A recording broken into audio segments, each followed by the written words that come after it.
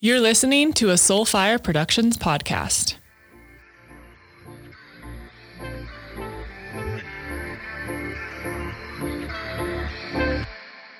Kelly with a Y. Welcome to Kelly with an I. Thank you so much for having me, Kelly with an I. Oh my God, it's so funny. I don't think I've ever had anyone named Kelly on my show. So this brings me a lot of joy. When you reached out to work with us, I was like, yes, another Kelly. And then Sam got upset. She's like, I have to navigate two of you.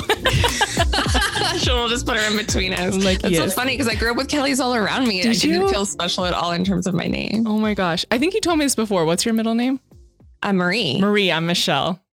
KM. So cute.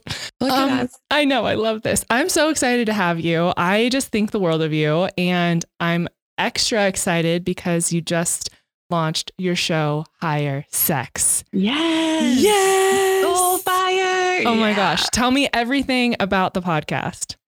Oh, well, thanks for asking. Yes. Well, basically, it's produced by an awesome team called Soulfire Productions, and I'm getting a ton of support around me because I wouldn't know what the F to do if I was doing it by myself. So I just get to focus on the content and having these awesome conversations, and then I don't have to worry about anything else. And then your team obviously is like giving me feedback on how to like make things a bit better, and then also encourage me around how to speak to the audience, like speak to people directly and be authentic, and really coaching around that to just sort of like lower my barriers and insecurities as I kind of put myself more out there. Because as a sex therapist, I'm so used to the one-on-one behind closed doors conversation. So this is a whole new world for me, but I'm really excited about it. So I decided to do it and reach out to you because I felt like I started having a lot of the same conversations over and over in therapy. And I'm always trying to curate educational resources for people so they can continue their education outside of the therapeutic process and just start to, just stay ahead of things. And I'm always talking to my friends who are in the academic world and other people who are sex coaches and sex workers and all that stuff. So I figured, why not have these conversations live so people can kind of take a peek behind the curtains of what I do and how fortunate I am to have these conversations on a regular basis. And hopefully it'll stimulate some education so people can have that higher sex. Yeah. Yes. I love it. I love all of it so much. And I think, it's hard because not everyone has a therapist. Not everyone has access to someone where they can have these safe conversations to grow and be curious and ask things that are very taboo, or maybe they come from a religious background and you're not supposed to talk about those things. So what is it like for you to now not only have your practice where you're doing this, but have this space that feels really genuine and open and free for people to come in and learn more about their own desire and what they want for themselves? Yeah, I feel really honored, first of all, that I can have these conversations. It's definitely a privilege. I'm fortunate that I grew up in a home where I could talk about this stuff. I had 3 sisters and we were pretty wild. So like that was all good. But to be able to have these conversations with people and to feel that people feel safe enough with me to be able to start exploring, having the dialogue, and then having, for me to be able to create a space so they can, a lot of times what you talk about in your podcast is how people have to almost like shed skins and start to undo old patterns and things that are how they're conditioned to what to believe, what to think. And so helping people to process and navigate what do they actually believe and think and feel, and how can they lower what they've been told or taught, or dismantle that, and then be given evidence-based or honest, reliable, more forward, progressive information so people have more choice and agency over their sexuality. And, I'm a big believer in sex positivity. So all sex is good sex as long as it's like consenting humans. So I just feel like fortunate that I can have these conversations with people. But one thing I always have to remember is sometimes when I have newer clients that I'm meeting, I'm like, blah, blah, blah, and then they're like, whoa, I'm like, oh yeah, right. Like I talk about this all the time. Yeah. And so I'm really comfortable. So something that I'm always trying to navigate or calibrate with is people's different comfort zones. And, that's totally okay. But if you're willing to take the courage and just start having the dialogue, that's awesome. Or even just have the courage to put on a podcast and challenge yourself that way to see like, oh, where did I feel uncomfortable listening to certain things, and why did that make me uncomfortable, and start to kind of go within and learn more about yourself and your sexuality. Yeah, it's like this meeting people where they are rather than pushing them further away from where they really want to be. I would imagine that you have sat there and said some shit, and the looks that you get back from clients are like, what? Yeah. Especially my like late night clients where it's the end of a long day and I'm like, maybe not as professional as I'm supposed to be. I'm like, maybe I should have positioned it that way. But I think as long as I'm just being more authentic and human and trying to be easygoing about it, that gives people permission to feel and be the same, to just sort of say whatever. You don't have to say it properly, even if we can just start there. Yeah, I think that's one of the hardest things. I mean, from my experience, I didn't know most of this shit existed. Like not that I felt super sheltered, but I think I was super sheltered. I didn't even realize it until the last couple of years where I started dipping my toe into non-monogamy and threesomes and just exploring desires and sharing and asking for what I want. I didn't know you were allowed to do that. I didn't know you could. I didn't know what pegging was, like all this stuff. Right. And so then you feel shame for not even knowing. And then you're like, how do I talk about this? I don't have the vocabulary to even express. People always say, someone wants me to ask for what I want, or I ask my partner what they want, and they don't even know. It's because we don't have the vocabulary or the dialogue to even begin to have these conversations, which pushes us deeper into shame. And I think that's a really difficult position to be in. Oh, absolutely. Especially if, let's say like your partners are saying, oh, like, what do you want? Tell me what you want. And you're like, I don't even know. Like, I don't even know. Like, what you're doing is fine. But it's like, I don't even know how to start exploring what I want on my own to then be able to communicate or have that dialogue with my partner or partners as well. And, I was always insatiably curious about sex from like a super young age. Like those kids would run away from me at recess because I was probably saying something dirty or whatever, whatever that is. And so I was like, I'm going to be a sexologist, or I'm going to be like a sex educator. And I, even my family was like, oh, okay, go be a psychologist. I'm like, no, I don't want to do that. I want to be a sexologist. And so I ended up, even me who's like reading about stuff, I had mentors who would talk like, babysitters or like swimming coaches that would be more open. And so I felt comfortable asking questions. Oh, like what's an erection? Oh, what's that? What's this? Like, how do people cover them up at school? Like how often are people masturbating? Like just asking all these questions and feeling pretty comfortable to do so. And even if someone would say to me, that's rude, I'm like, no, it's not. It's health. I was like, I don't think there's anything wrong with asking about that. It is perfectly natural. And then I go across the world to Australia, and I didn't realize like part of the education would be called partaking in something called SARS, like sexual attitudes reassessment. And so the first day, we're watching like probably a 3-hour like 70s porno of all different kinds of sex. And I was just in a room with like strangers. Now they're very close to me. Obviously, you bond over something. Because you all are bonding over PTSD. Right? And here I am, like 23 years old, like sitting there and being like, I thought I knew a lot and I know nothing. I still have clients come in and like, and then they'll even ask me questions like, well, do I have this or this? I'm like, I don't even know what you're saying. Like it's just such a vast, huge spectrum of things. And it's just like, it's hard to stay on top of it all. And so when people don't even know where to start to navigate that, to your point, it's like, you can feel like, I don't even know what I'm doing. And sometimes I feel like that too. So I think that's just like a normal feeling. But if we can embrace any part of it where we can just start to find that edge where we're a little uncomfortable, but can tolerate it to just start exploring, that can be a really exciting place to be. So when you have, do you call them patients or clients? Clients. Okay. So when you have a client come in, and they don't know how to ask for what they want, they don't know what they want, what are the basic levels that they can begin at to start to explore that? Yeah, that's again, you're filled with all these great questions. It's the $1 million question. Tricky one. Well, again, I try to meet people where they're at. So again, what I really like is to try to give them some homework assignments around like, okay, watch this video or read this book and let's just start to have a dialogue. So the pressure isn't on you specifically. Like, this is what I want. This is how I feel. But it's like, okay, here's a third thing that you can use. So it's not so personal or invasive or vulnerable. And we can start having a dialogue around that. And then we can start to apply it to you personally as well. So if I ask you to watch this like 20-minute clip on something, what about it came up for you? What did that bring up for you? What did you not like about that? What resonated? What didn't resonate? And then we can start to have that dialogue and bridge that gap a bit.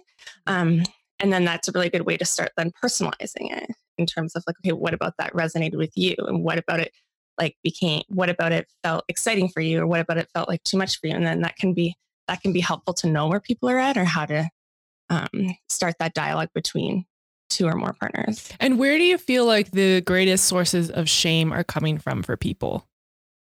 Wanting more than what they wanted when they were young. Because I think like when you're younger, you have like all these hormones and you have that spontaneous desire where you can just like look at each other and just like want to be all over each other.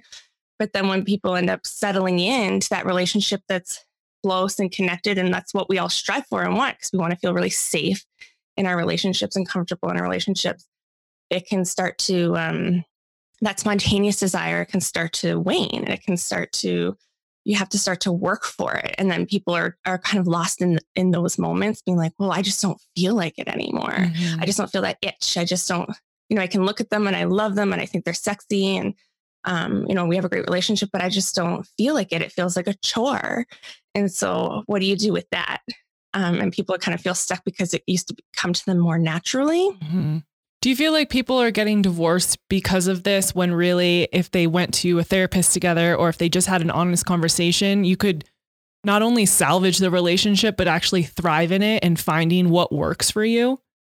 Yes, absolutely. 100% yes. Like, of course, I feel like, sometimes people need to get a divorce, and like, that's okay too. And sometimes the scary thing about therapy is like, you discover that you do need to get a divorce, or you're not a good match anymore. You've outgrown each other. But more often than not, people might wait too long. And so there's so much resentment. There's so much distance. You're just like growing more and more apart, and you're not even getting to know one another. Or I'll notice too that people will be like, well, I did try to talk to you about it, but it's so uncomfortable to talk about. So if you're like, hey, I got this book, I was thinking maybe we could spice up our sex life. It's like, why would you get me that? And then that shame or dismissive attitude could come in. And then, 2 years go by and it's like, okay, I'm leaving. And it's like, what? And they're like, well, I tried to talk to you about it. And it's like, you barely tried to talk to me about it. But so it's like really paying attention to each other and just taking that time to nurture your relationship and making sure that you're both satisfied and your values are aligned. And if sex and intimacy is a priority for one or both of you, how do you nurture that and cultivate that eroticism within your relationship? I think one of the biggest things I've learned around this topic is the way we make everything about ourselves, and we're so sensitive. And I am like this, right? I would always believe, because I've had a lot of stories around not being good enough, and I'm not hot enough, or I'm not wanted or desirable and all this stuff. And so I immediately jump to, well, if Connor doesn't want to have sex with me, then I'm wrong. I'm bad. I'm gross. Right? When in reality, he's working through his own stuff. Maybe he's distracted. Maybe he's busy. Maybe he's tired. Maybe he's just like not in the mood. That can't be enough. I have to make it about me, and I have to take it personally and be all sensitive and fucking cry and throw a tantrum and be like, why don't you want to fuck me? Am I not hot? And he's like, Jesus Christ, I'm just tired. I'm just burnt the fuck out. Yeah. And so I think that's one of the biggest things I've learned is to listen to him and take what he says as truth. Mm-hmm. Do I have a relationship where I believe my partner when he says, babe, I'm just tired? I have finally gotten to the point where I'm like, that is truth. I am accepting that, and it has nothing to do with me. And now I'm probably going to go downstairs and masturbate because I'm horny and I want to experience pleasure right now. And you're not in the mood, and that's okay. Yeah. And me doing that without you also means nothing about you. It doesn't mean that you're bad or wrong for not wanting to have sex right now. I swear to God, that changed our relationship so much once I finally got to that point. Yeah, I bet it did, especially when it's like you're not putting so much pressure on each other to be your sole pleasure provider, right? Mm-hmm. Yeah. Yeah, I think it's also, we think that self-pleasure or masturbation is something that you do when you're single or when there's something wrong. When we went through somatic therapy together last year, and what I realized is how grounding it is for me. When I am all up in the clouds and all over the place and spacey, it's like, oh, I know I need to like be in self-pleasure, reconnect with my body, ground in. So that's something that I go do. And it also enhances my sex life because I am more in tune with my body and what feels good, so that I can come to Connor and say, hey, can we try this thing? Or can you touch me like this? Because I have explored myself in a way that maybe he wouldn't necessarily. And now I can show him or tell him, hey, I really like it when you hit this spot or whatever it is. Right. It's truly an enhancement. It's not something we have to do because something is wrong. 100%. And that's wonderful, Kelly. Like, I love that you're sharing this and like scream it from the rooftops, because it's true. By you acknowledging and attending to your own pleasure and to your own needs, you're able to invite Connor into an experience with you too. And you can, I'm sure, attune and drop into your own sexual experience with him more easily, right? Because it's not only like, okay, we always have to figure out how we're finding that energy together or finding that together, because you can do that on your own too. So then it just becomes more fluid and easier to grasp. Right. Yeah. So it's enhancing your sexual relationship together as well, because you're not forgetting about yourself as a sexual being on your own. Yes. Yes. Yeah. I would love to ask you about this. I've never asked anyone on the show. I didn't know this was a thing until a month ago. So thank you, Instagram and people who are like sex educators. I'm like, oh, interesting. I don't know what it's called. You can tell me, but when you're, I won't know. I know, right? We can learn together. I'm going to Google this shit as we're talking. Yes. What is it called when you're aroused by yourself? Like seeing yourself and you get aroused. Oh, I don't know what that's called. I don't know what that's called, but are you talking about like Wednesday Martin and what she always says with her in her book Untrue? Oh, I've never read that. Oh my gosh. Tell me. Well, she'll say like, she did a lot of research, and if, and I guess more heterosexual relationships, she was saying like if women are actually having sex with themselves or having sex with their partners, and then they can see themselves in the mirrors, they actually get more aroused by watching themselves having sex with their partners versus like watching their partners. So I know there's research on that. I just don't know what it's called. It's called autosexual. There you go. Thank you, Google machine. It says a term for sexual attraction to oneself, especially a preference for masturbation over sexual intercourse. I don't have a preference for masturbation over sex, but you enjoy it. But I enjoy it. But what I don't even know, maybe it was earlier this year or last year. I remember I like had this desire to masturbate in front of the mirror, and I've never done that before. And I was like, shit, I look hot. Like I was aroused by myself, and just like the whole visual, right? It's like you're watching a porn of yourself.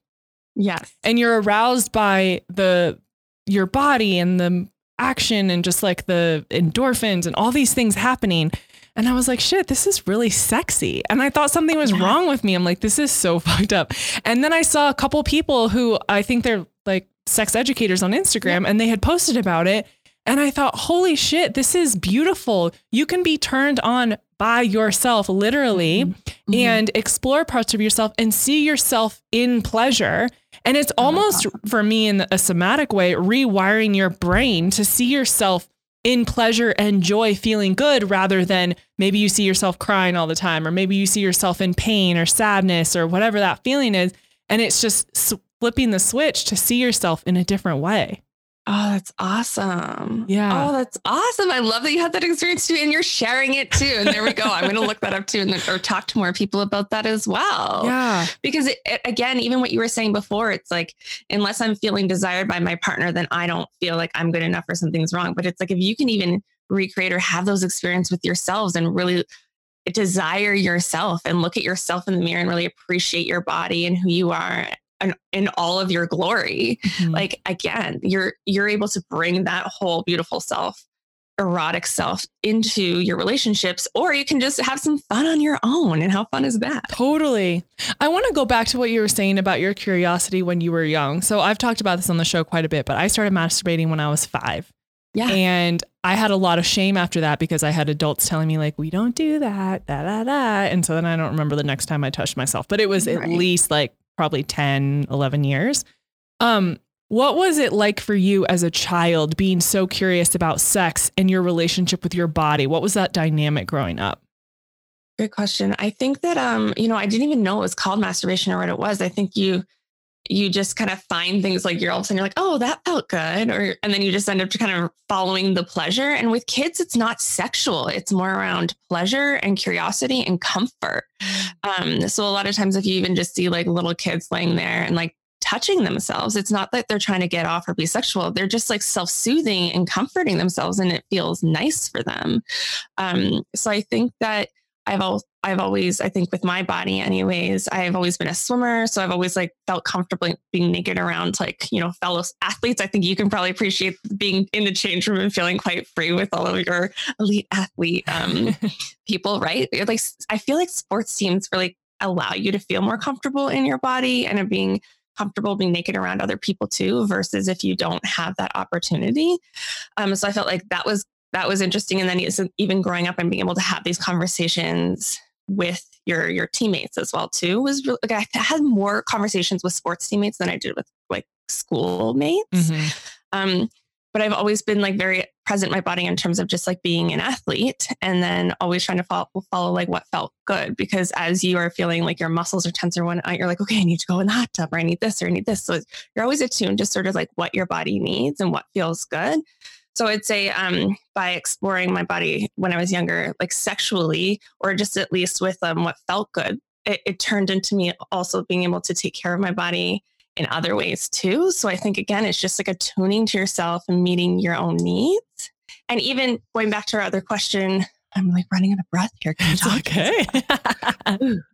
It's like I did not just walk up the stairs. This is me just talking about. That's how I always feel living in Colorado. I'm perpetually out of breath. Is it altitude? Yeah, it's awful. I'm like, oh my God, am I that out of shape walking up 7 stairs? Well, even just like with people, just like, well, I don't know what I want. It's like, okay, you just start practicing mindfulness around pleasure. Like, how does the shower feel on your skin? Or if you're sitting in a chair and you have a really soft blanket, can you pay attention to that sensation on your body? So can you just start to pay attention to what feels pleasurable for you? And then with there, it can kind of lead you into different directions to enhance that even more. But I would also just say, like, I also grew up with like 3 sisters. So we were always just like very comfortable. And I think, you know, my parents did a good job at least teaching us about private versus public. So I never felt shame, but I did, you know, feel like I had to go and be private about things. Private time. Private time. Okay, Kelly, I know that probably feels pretty nice, but can you please go up to your bedroom? And it's like, okay, I'll be back soon. Like,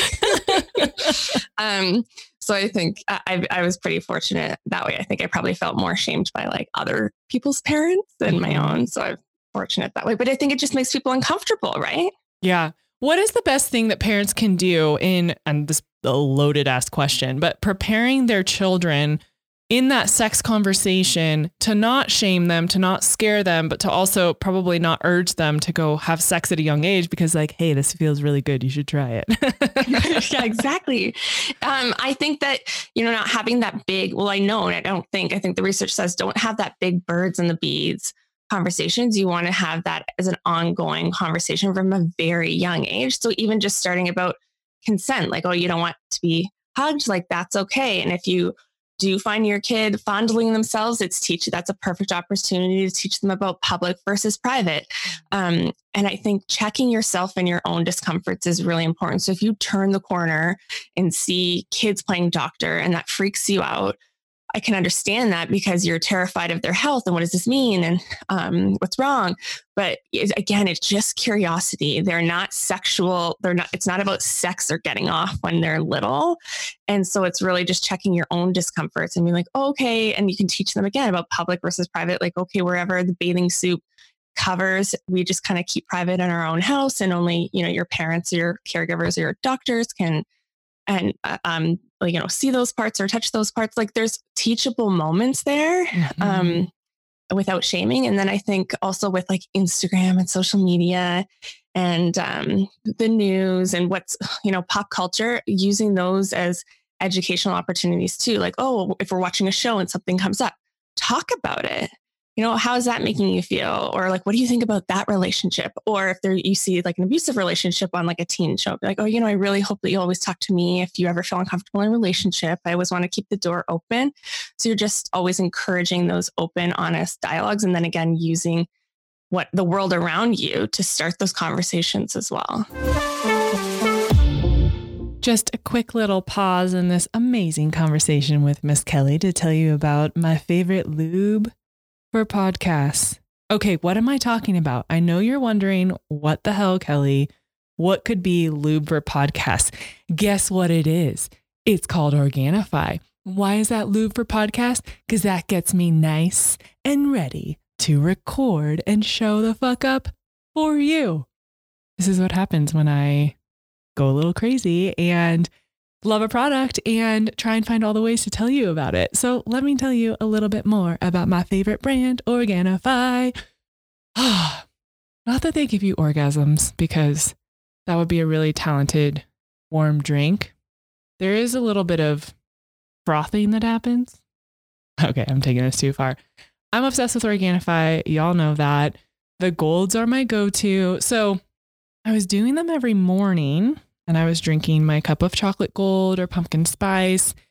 And then I cut back on sugar and wasn't having any desserts. And so now I am making my yummy cup of gold at night. And let me tell you, it is helping me sleep like a damn champ. They have 9 superfoods in every single gold. They help with deep sleep and recovery. And it is so, so delicious with turmeric and mushrooms and lemon balm and ginger, and just gives you all the good feels. And I'm obsessed. And I want you to be obsessed too. So lucky for you, my code is now good for 20% off. So you can go to Organifi.com. That's Organifi.com. Use the code KellyT, get 20% off, and get yourself nice and ready, baby. All right, let's get back to this. I remember I had to have been, 5 or 6. And my parents and I, my little brother, were at the neighbor's house. We were having dinner, and their older son was my age, and we were friends. And so we were upstairs playing, and he said, I don't remember. My mom tells me the story, but like, let me see your vagina, or show me your vagina. And I came running downstairs, and I was like, Mom, so-and-so asked to see my vagina. And like, ever since then, it was like such a thing. It was like, oh, that's so bad. Like, what a gross child. Like, who would do that? Like, what kind of parents would let their child be like that? And at the time I thought, yeah, that's fucking creepy. Like, you don't do that. But now, knowing what I know, that could have been handled so differently. Having a conversation of, okay, well, why do you think he asked to see it? Like, did you want to see his penis? Just having a conversation around it and not shaming 5-year-olds for just being curious. Cause like, yeah, he has a little thing hanging from him and I don't. What does that mean? Right. Exactly. Like approaching it from a place of curiosity. You're like, okay, like what's going on for you? Like, why did you do that? Or like, why did you want to see that? Or versus it again being like, you're bad, gross, nasty little boy. Like, yeah. Because then I'm sure that like, how is he even going to start a sexual relationship if he is heterosexual around with like women? If he like, how is he even supposed to have those conversations if as soon as he even tried to have one in terms of out of curiosity or just whatever that was for him was quickly shamed and he was marked for that, right? Like he then had a reputation and he was just a kid. Yeah. The other thing I think about a lot is kids who are molested, and oftentimes it's family members. I'm sure you know the statistics better than I do, but usually it's someone you know really well. And so you trust them, and then you get into a situation where you're being touched inappropriately by an adult, right. Or even maybe it's another kid. But it's still not appropriate, and there's no consent involved, and you're being taken advantage of. And then as you get older, you have severe trust issues. Your beliefs around pleasure and sex are completely convoluted. How do people who have been through that scenario handle that as adults in terms of coming to terms with what happened? Right. And understanding that it wasn't their fault, but also creating a new relationship around what sex means for them. Yeah. Yeah, that's huge. That's really huge, especially because it can be so confusing, especially if you feel like you've trust this person and you don't really know what's going on.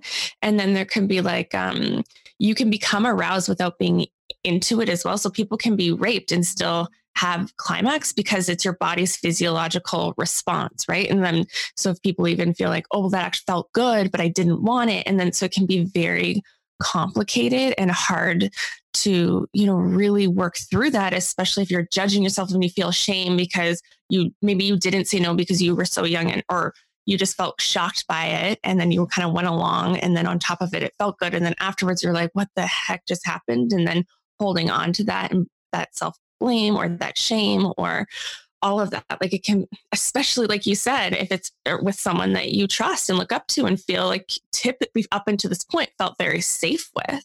Mm. And so you almost feel like, oh, maybe I'm supposed to be doing this. Like, I don't know better. So first of all, I really hope care providers and parents can really have that dialogue from a young age too, being like, no one should be touching you no matter what, even if it's someone that loves you or that you love. And if that ever happens, talk to me. And again, not in an aggressive shaming way, but just to make sure that dialogue is open, because it can be very confusing. And then even afterwards to not have anyone to talk to about it, because you don't know what happened or if it was normal or not normal until you're older. But to your point, it really is about processing the trauma, making sense of it for yourself, coming up with a new narrative for yourself. And then having that psychoeducation around it, knowing that it is a physiological response to certain types of touch. It doesn't have anything to do with wanting it or not wanting it. So knowing the facts around the scientific aspects of it, but then even sort of touching on what we were talking about earlier, is really developing that sexual relationship with yourself first, so you can start to gain your power back and agency over your own body and explore pleasure on your own in a healthy way, and just start to recreate positive experiences for yourself, where then if you do feel safe enough and you trust yourself, and it's rebuilding that trust with yourself too, then you can start to, explore that with other people that you feel like you want to with, or that you feel like you can trust. I remember when I was watching the Michael Jackson documentary and the guys who he had touched as children, talking about, when you are a boy being touched by a man, maybe as a child and as an adult, you identify as straight, but then you have an interaction with a man. So then it makes you question your sexuality as an adult. I can't imagine how confusing that is. Yeah. Yeah. And, I guess part of it too is because if you become aroused or you love someone, but it's not in a romantic or sexual way, then it can complicate things around your feelings around all of that. But also, I forget the stats. Like, I'm not like a statistician over here, but but there is something to be said around how the outliers are people who are very heterosexual or homosexual. Like, the dominant discourse is on a spectrum within the middle, and it can be fluid and move from time to time. So, so I think, again, providing some more education around, like, it's okay to be attracted, to identify one way, but still be attracted, and still even be curious, and still even want experiences, but still identify one way too. And I think it comes back to that education piece around it, around like what is normal, and that you get to choose your own sexuality, and you get to decide how you want to make sense of this for yourself. So having that space, and hopefully someone who's like a skilled therapist in that specific area, or, a coach, or a community where you can really unpack and process some of those things so you can make sense of it for yourself, because it is such a personal process, and it's your story and it's your journey. So no one else can tell you how to feel about it or make sense of it or where to land with all of that either. I love that you brought up the spectrum of sexuality, because that's something, because I identify as bisexual, but I actually have a question around this, because I'm with you. I think most people are somewhere on the spectrum. I think that being on one side or the other is pretty rare. I think there's just mostly a gray area for all of us. Like, Connor jokes, but I think it's serious, and he won't listen to this, so he won't know I said this, but he always says he's 17% gay. And he'll comment about guys being attractive, and he's not aroused by men.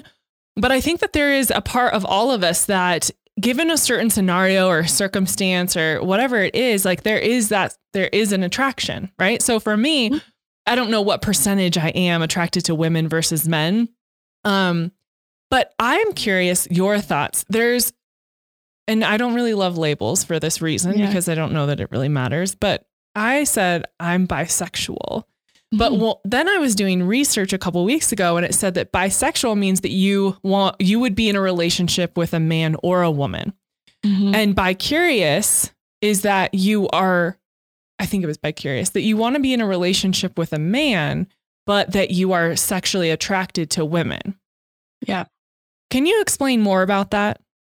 That, like, those definitions again, and who came up with these definitions, I don't even know, like, and who has the most up-to-date and accurate one, but what you're sharing is what I've heard as well. And again, I'm not the keeper of all information, and I'm trying to stay on top of it like everybody else. But more like you were saying, bicurious could be like, if you, for you specifically, like want to be with Connor and are really attracted to him and you want to be with him, he's going to be your life partner, but are more bi-curious, could be that you want to have sexual relations with women and sexual experiences with women too, but you don't see yourself, being with them as a life partner potentially. Whereas like bisexual could be like you could end up in a relationship with a woman or a man long-term for your life. Have you heard of Skirt Club? No. Okay. So Skirt Club is like this sex club, and it is for bi-curious women. So it is for a lot of the women that are part of this club are married to men.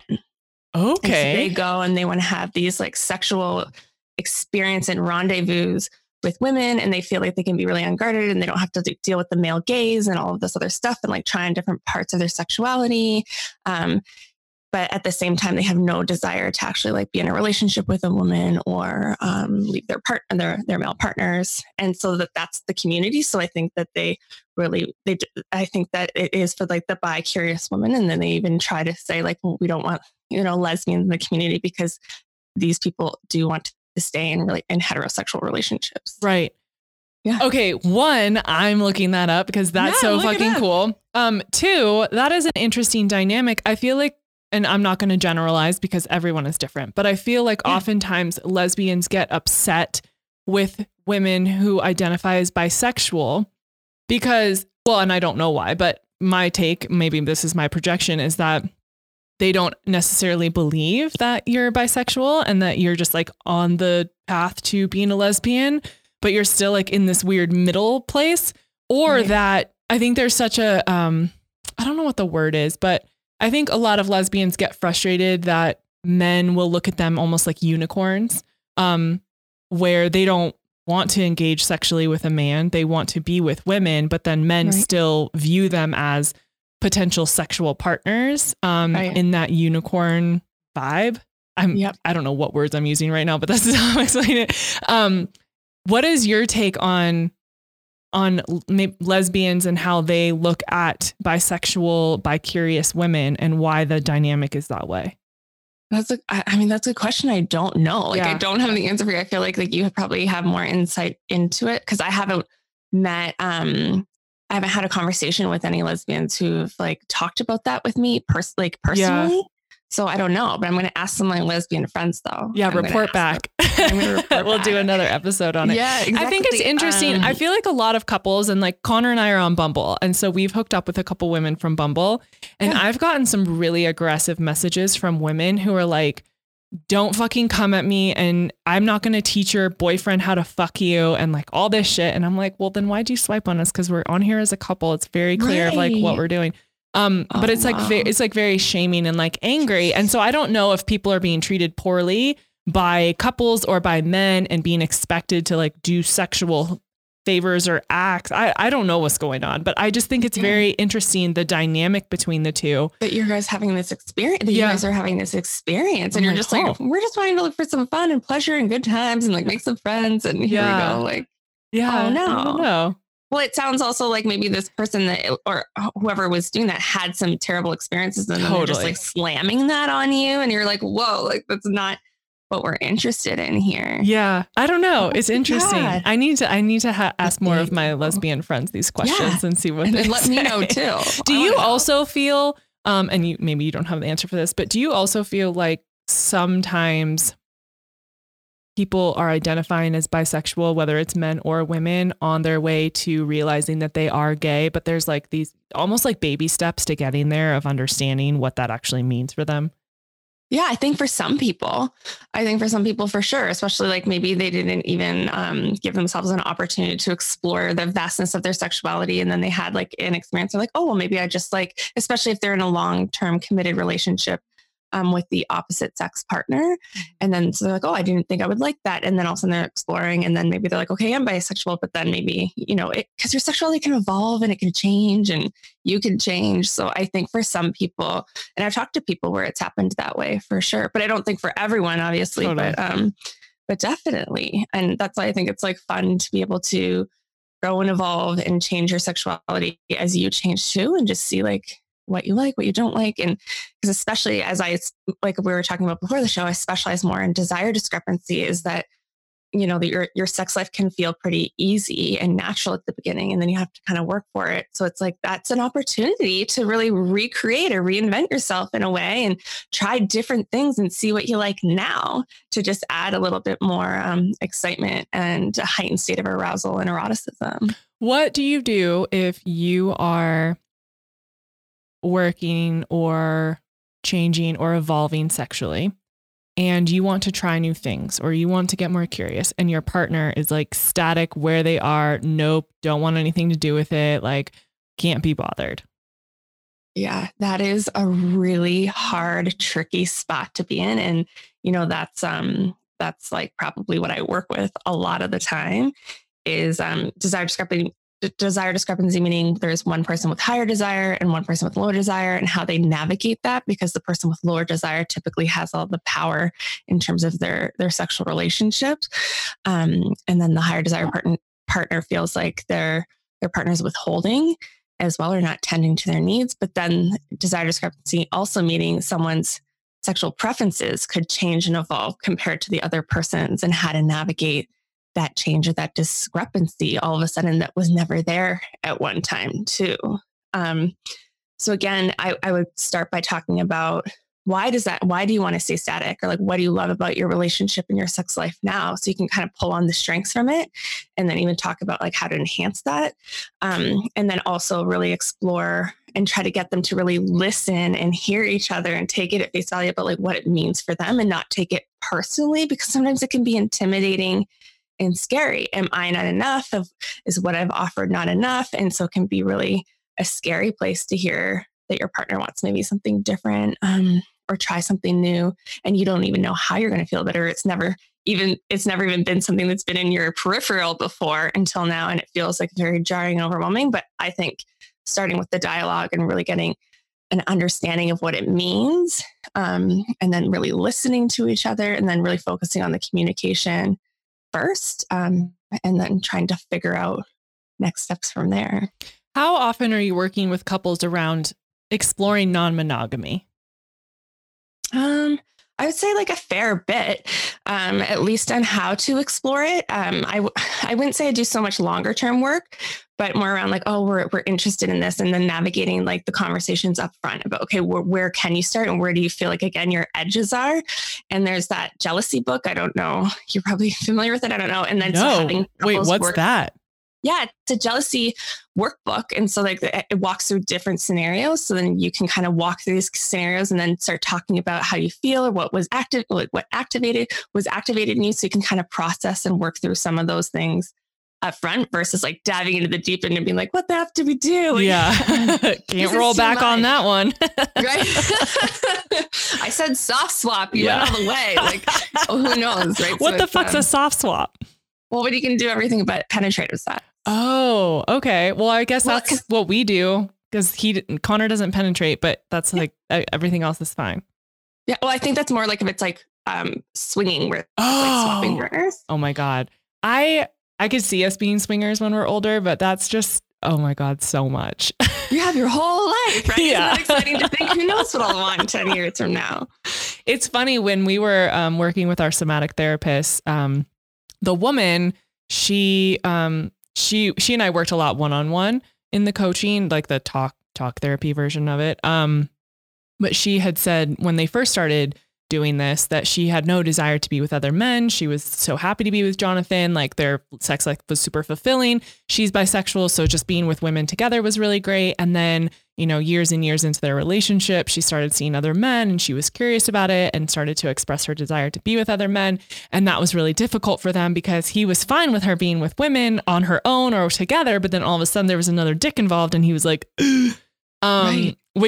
That's totally Connor's situation. Like, I think he would have a hernia if another man touched me in any way, let alone sexually. I don't have a desire to be with other men right now. I've been with plenty of men. I'm like, I would rather just see different vaginas than more penises. Like, I'm good on that front. But I could see how people do that for 10, 15 years. And all of a sudden it's like, okay, well, I've had your dick now for this long. I'm curious to explore others. And that, to me, that sounds really scary, because I can't imagine doing that. But I can see how people change their desire as things open, and allowing that openness and freedom to continue to evolve. I don't really have a question around that. But I'm just curious your thoughts on like how that happens. Yeah, I think it's really about mapping out your boundaries and negotiating your boundaries. And then if things change, like really sitting down and being like, hey, like we need to kind of renegotiate where our lines are. And if you're not comfortable, can we at least like, start the conversation so we can at least, versus just it being such like a closed door where like, I'm not even willing to look at it. Because if it's really, let's say one day it's really important for you and you've been honest, like I want to always be able to be free to explore my sexuality and not feel confined or restricted by the relationship or, ego or insecurities or what have you. And you've been upfront about that from the beginning. In the future, let's say if Connor was like uncomfortable about something, can you at least commit to working through that discomfort and really landing somewhere and making sense and do the work so then you can at least make a conscious decision around why you want that or not. So at least you feel like you're both stretching yourselves and at least willing to explore that and evolving that way versus it just being like, no, I'm not even willing to have that dialogue. Because then again, if you are really committed to each other in the relationship, then you don't need to go fast either. Right. And so it's really just as long as you can feel like you're growing and stretching yourselves, but not breaking yourselves either. I had, when I came out on my show, I had quite a few listeners message me telling me that because I came out, they felt like they could come out to their partner and to themselves really. Mm-hmm. But a few of them messaged me saying that it blew up their relationship, that they told their partners of years that they were like, I've been curious about women for a long time. I'm sexually attracted to them. I feel like maybe this is something that you and I can explore. I listened to this podcast and it seems like something that could be possible. Like, could we invite other women in or whatever? And these guys lost their minds and were like, I can't believe that you didn't tell me, or how dare you, or you're going to leave me for a woman. And like, just super insecure, just all these things popping up. Not to blame the guys, because obviously they have their own stuff that they're going through. But what do you do when you're in that scenario, when you're really honest about where you are and your partner is like freaking the fuck out? Well, and that's an interesting point because like there's the reverse challenge with that, where it's like, if you've committed, you're like, I only want monogamy. I don't want anything else. And that's like something that you both signed up for. And then all of a sudden you drop this bomb. Like, it's like one of you's like, I never want kids. The other one's like, you're both saying, I never want kids. And one person also is like, I want kids. It's like, what do you do with that? Because that's like a whole change of identity and values too. So it's like a misalignment of values. So I think it's really about processing and unpacking that and seeing if you are open and willing, or if you're compatible partners anymore too. Because at the same time, some people only want monogamy too, and that's okay. So it really is about like, where did you start off the relationship, right? Or and I find that the longer people are together, depending about cultural and religious differences, the more secure people feel too. And then they can tolerate those conversations more versus it being like within the first like 2 to 5 years after, if you're like, oh, we're just monogamous, and then you can have those conversations. But I think even starting around like talking about fantasies can be helpful too. If it's like, hey, like I had a sex dream about this threesome, like, what do you think about that? So it doesn't have to be like, I want to be with another person. Yeah. And it's like, what? Like, we've been together 5-10 years. I don't know how long we've only been committing to be monogamous. So it's like, I don't know. You really kind of have to sit down and really reassess and see if you are compatible at some point, right? Such a good point. Such a good point.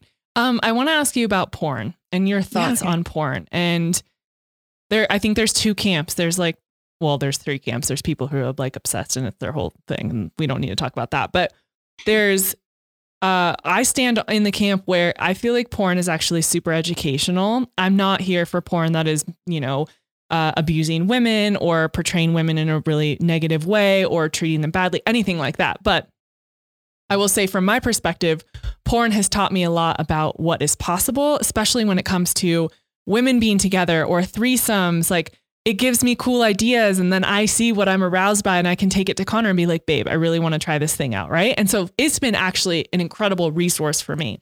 But then there's people that are like, porn is cheating, porn is bad, porn is not real, porn teaches you the wrong things. It can ruin your relationship, all of that stuff. Yeah. Not that either is right or wrong, but I'm just curious from a therapist perspective, like, where are we and how can we use it? Or maybe we shouldn't be. Yeah, well, that's a great question. And, I'm not too bothered with porn like one way or the other. I think that I agree with you. I think that there are opposite ends of the spectrum where, if it's like if someone's eating Big Macs every day, it's like, okay, like you're going to really hurt your health overall, like your total health. So I do think like if people aren't being careful, it can be real detrimental to relationships, to your overall health as well. Even like interpersonal relationships, like people can lose jobs. Like there could be a dark side to that too, especially if it's like not ethical porn, if you're not paying for it. To that point too, like you want to make sure that it's like consciously sourced and all that stuff too. So you're not feeding into sex trafficking and all of that stuff. And then there's the other side too, where it's, for some people it is cheating. For some people it is cheating, right? Because again, it comes back to your values, your beliefs, and aligning the boundaries of your relationships. And for some people, if it's like, we don't like look at other people or explore sex with other people. There are some people who don't even believe in oral sex due to religious beliefs. So it's like, we don't even do that because it's against religious, and like, that's okay. But it's about finding a compatible partner who has the same beliefs as you versus someone who maybe you're like, I'm not into porn and they're into it. And then be like, well, that's bad. And then it's like, well, you're a prude. It's like you want to end up with partners who have like similar beliefs and values as you. And I think, that's to be navigated in a relationship. But I do think like, what I was even telling you about my sexual attitudes reassessment course. I had to watch this 3-hour like porno video that was like 70s based in all different kinds of porn. And I would say that it was super educational. And I had to really like kind of assess what about it made me comfortable and not comfortable. And even what I was talking about before, how can people start to explore their sexuality? It's like, here's a book. Well, here's a video. Like, and even to your point, you're like, well, now I can kind of see different types of sex and see like, what about this do I want to keep? What about this do 100% never want to do? Like, so I think that there's a place for it for sure, mm-hmm. but it's about figuring out where that healthy relationship with you is, and then also within the balance of your relationship. But I do always want to say like, pay for your porn and make sure that it's like ethically sourced, just because there is a lot of bad porn out there too. But I definitely don't think that it's, black and white where it's bad or good. I think it's really about trying to cultivate that healthy relationship with it. Mm-hmm. I love that. Does that answer your question? Yes, that's perfect. That's so perfect. It's better than I could have ever said it. Kelly, I love you. Thank you so much for coming on the show. Kelly Party. Yeah. I'll have to do it again. I know. Please. Oh my God. I have a million more questions to ask you. I'm so happy that you have a show so you can educate so many more people and give them resources and tools and just a safe space to learn. And I just think you're wonderful. So thank you for joining you're the us. Best too, and I love your show so much. And thank you so much. I'm so excited to be part of your community and see more of you and have you in my life now. The dogs have literally taken over the dogs studio. all over her right now. I don't even know what's happening. You're like fighting over her. I'm also they're not. They're like tail eggs. Yeah, it's kind of smelly too. I don't know what's happening. Makes me want to go downstairs and get right. I know. See, you're smart. You keep them away. I'm the really dumb one that lets them in the studio. Thank you, Kelly. I appreciate you. And thank you so much for having me, Kelly. Thank you so much for listening to The Kelly Show. If you would like even more exclusive content, conversations with me, the ability to connect with women in a really sacred space, to continue to challenge yourself, to create space for yourself and come back home to your truth and your knowing, I would love to have you inside the Onyx, the incredible space that I created for women like you who want more and who are ready to lean in to all of it. You can go to patreon.com/The Kelly Show. The link is in the show notes, and I cannot wait to see you in there and hold that space for your growth. See you soon.